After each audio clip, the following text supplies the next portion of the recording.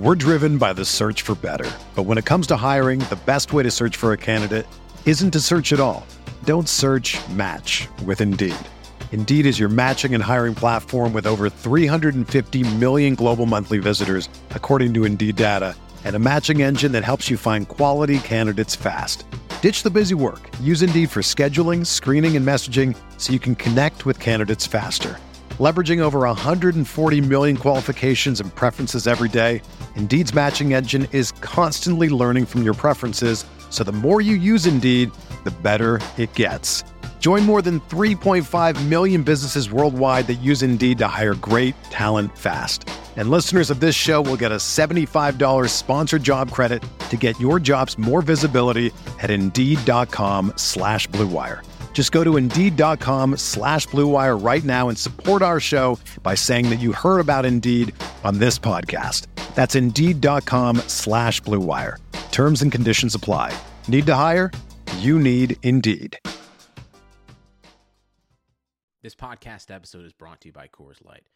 These days, everything is go, go, go. It's nonstop hustle all the time. Work, friends, family, expect you to be on 24/7. Well, sometimes you just need to reach for a Coors Light because it's made to chill. Coors Light is cold lagered, cold filtered, and cold packaged. It's as crisp and refreshing as the Colorado Rockies. It is literally made to chill. Coors Light is the one I choose when I need to unwind. So when you want to hit reset, reach for the beer that's made to chill. Get Coors Light in the new look delivered straight to your door with Drizzly or Instacart. Celebrate responsibly. Coors Brewing Company, Golden, Colorado.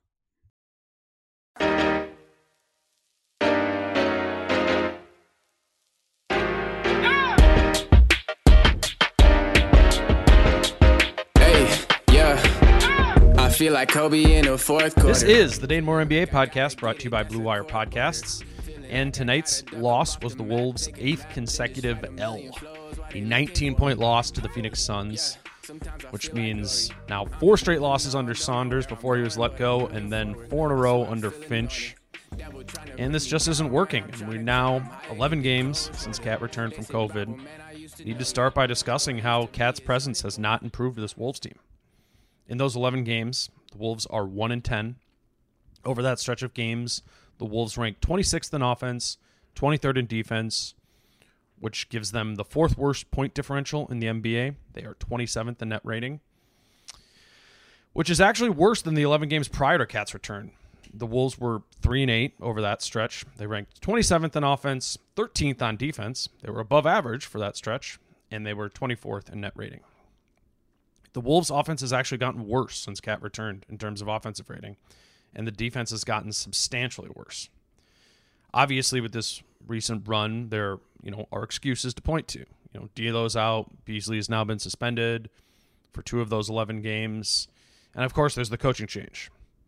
But I think when we compare that to the 11 games prior to Cat's return, it's not like that stretch didn't have excuses too. I mean, we were making those too. Cat was obviously out. That was an excuse. D'Lo missed 4 of those 11 games too. So what is exactly going on right now? I mean, I don't think we really need numbers to answer that. I mean, I think it's pretty clear. It's just that a losing culture is just sort of starting to sink in.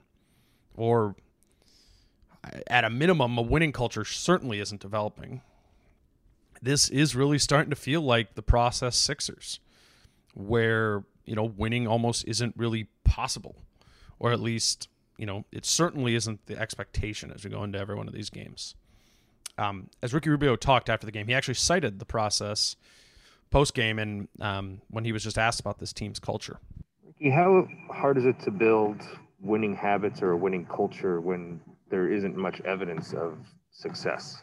It's easy to get lost in that transition. There is an evidence that it may work, like happened with Philadelphia, I guess. Trust the process when they win like 2-3 years really bad, and then they start winning. But I kind of don't believe in that kind of system. You had to build good habits from day one, and I don't think we are in the right way, to be honest. And I can be here and be positive, and like we trying to be, and it's okay. But we have the worst record in the league. We lost way too many games by 20 plus, and I don't feel like this is building something. It's hard. It's you always have to take positive things, and of course we will watch film, get better. But at one point we gotta start doing or start wanting to change something, and it's not happening. At some point, if that's the reality that Ricky Rubio is pointing out, I mean, this just comes down to leadership. In the first year of the process, the process, the Sixers, in their 35 games of that season, they went 12-23. The Wolves are now 35 games into this season, and they are 7-28. The players who played the most on that Sixers team that year were Thad Young, Michael Carter-Williams, James Anderson, and Evan Turner. The Timberwolves have more talent than that. And for the Wolves to be 7-28, it's on that talent. It's on Cat and D'Lo. You know, we often do the whole, Cat and D'Lo have only played 4 games together this season thing. Well, there's the other side of the coin, too. It's not like they haven't played. At least one of the two of them have played in 27 of the 35 games this year. That they've only won 6 of those 27 games is, it's either a big indictment of them as individual players, or at a minimum, it's an indictment of them as players who drive winning. And I think we did this whole thing where we let the idea kind of sail that D'Lo is a player who drives winning. But I mean, what about Cat? I mean, yes, his individual statistics suggest that he drives win shares, right? But Cat is now 4-30 in the past 34 games he's played in for the Timberwolves. He's lost 30 of the past 34 games he's played in. I'm not saying other things aren't to blame for that, but we've blamed them. People were calling for Saunders' head all season. People bag on Ant's efficiency. People roast Culver and Okogie. People say Rubio is washed. Juancho, Layman, down the line. Well, what about Cat? I mean, Cat is a special talent, no doubt. When we're watching these games, we see it. He does things on the floor that other players his size just can't do. But he also isn't winning at all. I mean, how many players in the league can you sub in for Cat over these past 34 games he's played in over the past 2 seasons and expect more than 4 wins? I mean, the answer is a lot. Obviously, it's the Jokic, Embiid, Anthony Davis. Like, those guys win a lot more than 4 of the 34 games if they were surrounded by the guys that Cat's been surrounded by. No doubt. But what about even a step down from that? The Wolves win more than 4 of 34 games with Gobert, with Bam. I mean, run down the list of bigs. I mean, what about Nikola Vucevic? He's playing with just as little as Cat is in Orlando, right? Honestly, have you watched a Magic game recently? He might actually have worse teammates. You know what the Magic's record is this year? They've actually played exactly 34 games. They're 13-21. Again, Cat has had a mess around him for his past 34 games, but he's 4-30. And if you're a star in this league, not even just a superstar, just a star, it doesn't matter who is coaching you. It doesn't matter how young the guys are around you. You don't lose 30 of 34 games. Cat's got to take some blame for that.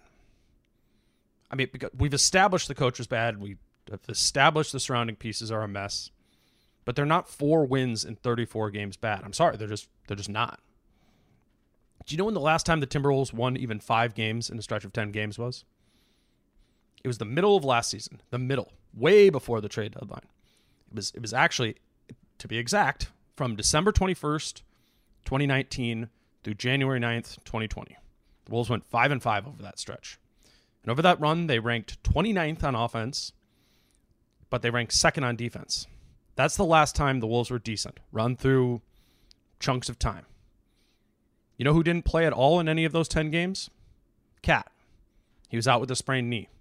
It was Robert Covington and Gorgui Dieng and Shabazz Napier and those guys. They led the Wolves to the number 2 defense over those 10 games, and they won 5 of them, while Cat sat on the bench. So, yeah, let's take a break.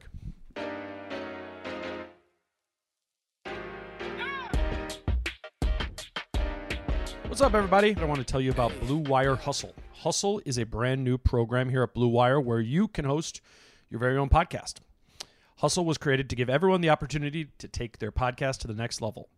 Or if you want to host a podcast and just don't know where to start, Hustle is the perfect place for you. As a part of the program, you'll receive personal cover art, Q&As with Blue Wire's top podcasters, access to our community discords, and an e-learning course full of tips and tricks. And on top of that, we'll get your stuff all pushed out to Apple, Spotify, Google, Stitcher, all those good places. The listening platform is all out there. And you can get all of this for $15 a month, the same rate any other hosting site will charge you just for initial setup. So whether you're starting from scratch or have an existing show that you want to grow, Hustle is an open door to leveling up your sports podcasting experience. Acceptance into the program is limited, so get your application in today. To apply, go to bwhustle.com/join. Check out the description box for this episode to find out more, but that's bwhustle.com/join. The Wolves have one more game before the All-Star break on Wednesday against the Hornets, and they got to start figuring it out.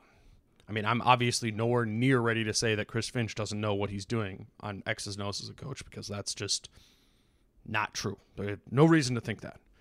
But similarly to my biggest gripes with Saunders, I think the problem thus far with Finch as a coach is that he's struggling to manage the rotations. You know, Saunders' fault with the rotations were often that he just sort of had a blind belief in his players, running out groups of guys that he believed would be greater than the sum of their parts. And I think Finch's fault is different with the rotation, but it's also been a fault. He's just kind of, throwing darts. Which, to some extent, I understand it. To some extent, it's been, it's been a mess, and he's figuring out lineup combinations. But it at the same time, it's bizarre to me how he's leaned into the players that were struggling before he got here, and he's straying away from some of the players that were having success. Jaden McDaniels played 7 minutes tonight before picking up 2 minutes of garbage time at the end of the game. 9 minutes played tonight. Naz Reid only played 13 minutes. Why? I understand you're searching for things, but why at the cost of two of the brighter young pieces on the roster? Not just prospect guys who were helping produce wins. Why is Okogie playing 19 minutes while McDaniels plays 7? Layman played 30 minutes tonight. Layman played well, but it just feels like a weird allocation to choose. Culver played more than McDaniels. The 10 guys to play just feels pretty obvious, with Beasley out. It doesn't feel like it's a group of 10 guys that would be hard to find a balance with either. Why not just Cat and Naz at center? Vanderbilt and McDaniels at power forward, but also with some Naz minutes in there, at power forward so he can be next to Cat. And then Okogie and Layman at small forward, with McDaniels also getting some minutes there at small forward. Edwards and Noel at shooting guard, and then Rubio and McLaughlin at point guard. That's 10 players. Why not that? I mean, okay, maybe you got to see Culver back some. I get that, but squeeze him then into the 11th man slot. Why is McDaniels the 11th man? Why is McDaniels behind Culver? How does that make sense? To be fair, I asked Finch about this after the game, and he said not to take too much of the rotations thus far. They are going to change, according to him. Coach, you talked before the game about wanting to kind of blend the lineups a little bit. How did you feel that that went, and is that something you think you're going to want to do going forward? And is just kind of with the youth, is that where Jaden kind of his minutes fall down a little bit, is in that blend of playing the older players? Yeah, I don't think I wouldn't read too much into any of the certain rotations that we've got right now. Part of this is somewhat of a learning for me, just trying to figure out how these personnel groupings work together. And I'm not overly. I thought we blended the lineups better. I thought we started our rotation a little bit better. I thought, tonight we let Ant run all the way through the quarter. We got Cat out a bit earlier, with the intention of starting with him in the quarter, and then I was hoping we could buy a few good minutes to start the fourth before we went back to Cat, but obviously we couldn't. Are there any new pairings that you've found that you've seen that maybe they weren't working before that now you've seen in these two games? Like this is a duo, this is a group we're going to look to go to a little bit more going forward? Well, I mean, I do like the Vando and the Cat lineup. We just got to probably get a little bit more shooting around that. I do certainly recognize that this is beyond an uphill battle for Finch, just given how imbalanced the rosters is, not even, to mention the fact that he's getting to know his personnel. But I guess I would just say thus far I haven't really loved much of anything from the rotations other than the fact that the top guys are playing more. Like, Cat's not playing 31, 32 minutes. Beasley was playing more than that too. Like, that's good, but everything else has been, I don't know, questionable to me. Moving away from the specifics of last night's game, because it's just hard to break down blowouts. I want to throw a few stray thoughts that came to mind when I was watching Phoenix tonight. I think it's only natural to see Dario Saric out there and, kind of think back to a path that was never taken with this franchise. And by no means am I saying Saric is a super special player, but Rosa's trading Saric away on draft night was really right. Like, it was the first signal of how Rosas was going in a completely different direction. Obviously, Rosas traded Saric and the number 11th pick in the 2019 draft for Jarrett Culver at number 6. And I don't even want to totally relitigate that move, outside of noting what Culver has been. I mean, he's now played 81 games in the NBA. Tonight was his 81st game. And in those 81 games, he's shooting 48% from 2, 29% from 3, and 49% from the free throw line. 81 games. And similar to everything else with this franchise, I understand it's been a weird year and a half that Culver's been in the league. That certainly needs to be acknowledged. But it also needs to be acknowledged that it's been a really bad year and a half. I also want to note one other thing with Sarge that I came across, and it was when I was going back digging through the 10-game stints of time where I found whatever the other 5-5 stat before. I also came across a Dario stint, and that was the first 11 games after the Jimmy Butler trade. Covington and Sarge came in, and the Wolves were immediately good. Really good. This was the only time the Wolves have been legit good for a 10-game stretch in 3 years. Go back. They went 8-3 those first 11 games after those guys were traded. They were outscoring opponents by 8.6 points per 100 possessions. They had the third best net rating in the league over those 11 games. They only ranked 16th on offense over that run, but they made their hay defensively. They ranked 3rd defensively over that stretch. Those 11 games were the best stretch of defensive basketball the Timberwolves have had with Cat on the floor since Cat was drafted. They were a good team with a good defense for that month, and Cat was a part of it. Tibbs did with that group what he is doing with his Knicks team currently. My final stray thought after watching Phoenix is about Chris Paul. And as I'm watching Chris Paul for the first time in a Phoenix Suns jersey, I'm just thinking about how he's kind of bounced around, right? And it got me thinking about how the Rockets traded Chris Paul to the Thunder, prior to the beginning of last season.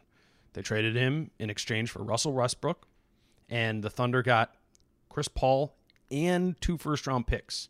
2 first-round picks that are only top 4 protected, along with 2 future pick swaps.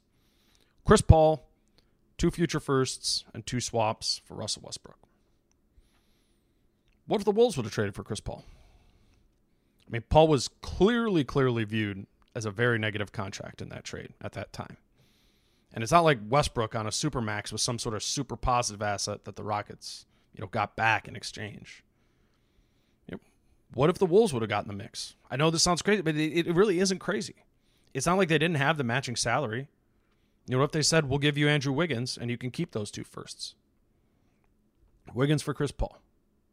Obviously, the Rockets were looking for Westbrook to play alongside Harden. They would not have wanted to pair Wiggins and Harden together, but couldn't the Rockets have, then just attached 2 firsts to Wiggins and traded him to OKC for Westbrook? Make it a 3-way trade? I mean, I don't think that's crazy. Like, let's not kid ourselves. Like, the Thunder traded for Chris Paul in the first place so that they could get those picks. They weren't trying to, build around CP. They wanted the picks. And with the Wolves, I mean, what if rather than starting this whole process, what if Rosas would have just gone out and got Chris Paul? How different would have these 2 years been? I mean, think about not only what Cat would have gained from that, but think about the bullets dodged. I mean, Cat and CP for the past 2 years. And you dodged the D'Lo bullet, which may actually just be a nuclear bomb considering, the 2021 first that the Wolves attached to Wiggins to get D'Lo. I mean, I know this is very revisionist. I'm not saying I or anyone knew Chris Paul was going to prove to be anything of value. But at the same time, if anyone could have known about Chris Paul, wouldn't it have been Gerson Rosas? I mean, he was with Daryl Morey. He was Morey's second in command when Paul was in Houston. I just think it's not that crazy to paint a picture where it's Cat and Chris Paul rather than Devin Booker and Chris Paul. Play out the game as you want. But again, the Wolves are 7-28 this season with Cat and whoever, while Booker and Paul are now 22-11. That's all I got for tonight. One more game before the All-Star break, and it's a pretty big one. Anthony Edwards versus LaMelo Ball, round 2, this time at Target Center. I'm hoping to get a guest on to chat about those two, prior to the game on Wednesday. So that will probably be the next time you hear from me on Tuesday afternoon, I think. We're going to keep doing this. Amidst all the mess, there's still plenty to talk about. We have the All-Star break. We got the trade deadline coming around. We're learning about this Chris Finch era. And I'm going to keep talking about it. So I will be back to talk to you on Tuesday. We'll get into some Ant LaMelo. Until then, I'm Dane. Peace out. How I'm feeling, man, I hope it never stop, yeah. Green and hot so you can find me in the crowd, yeah. Don't let standards ever bring you down, yeah. Hope you dancing like nobody else around.